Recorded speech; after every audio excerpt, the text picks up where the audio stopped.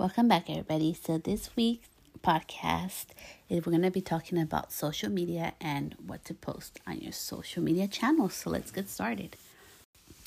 So sometimes we get writer's block, and it's kind of hard when you have to post constantly what you should be posting. So today I wanted to give you just 3 really quick little tips on things that you can post when you don't know what you should be posting at this time. So number 1 is, what problem do you solve for your customer? So all of us with social media channels, when we do a business or coaching or whatever your business is, if it's a brick and mortar business, there is a problem that you solve, and that's why people are coming to you.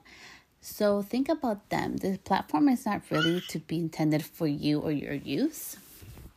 So we're going to post, what problem are you solving? Make sure that you are positioning yourself as that person where the people can go to you to solve the problem, and you're going to offer the solution that they're looking for. Number 2 is, people do business with people. So what good would it be if I was something I am not on my social media, and when people come to visit me, they're like, who the hell is this person?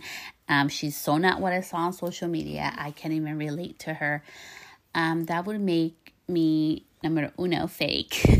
And number 2, it wouldn't be a good fit. And I always say, for everybody's business, not everybody is the client meant for you. So you have to make sure that always bring out your personality, whatever the part that it's for you. Like for me, sometimes I swear, so you'll see that in some of my captions. I'll bleep it out.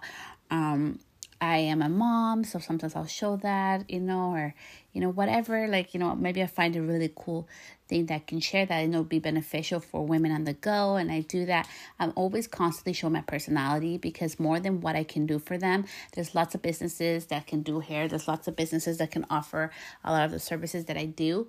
But there's only one of me. So there's only one of you. So make sure that you showcase your personality on your social media. And lastly, number 3 is, don't overthink it.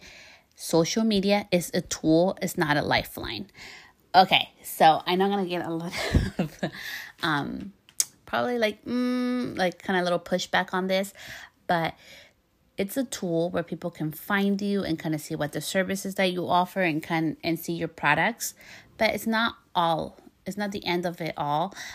There's so much more important tools away from Instagram and Facebook and social media that can help and will help your business grow faster than any of that. And I've learned that the hard way.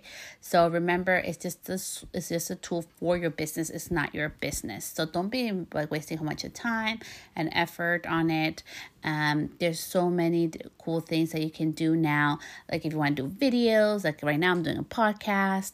If you want to do little boomerangs or little stories and just save that and create that as content for your page, which is things that I do, hint, hint, go ahead and do that. And it's super easy and super fun. Just remember, with social media or anything you do in your business, people are looking for authenticity. They're trying to see, and I can't even say that word. They're trying to see who the real you is. They want to know what kind of person you are, and if there's somebody that they want to invest their time and money in.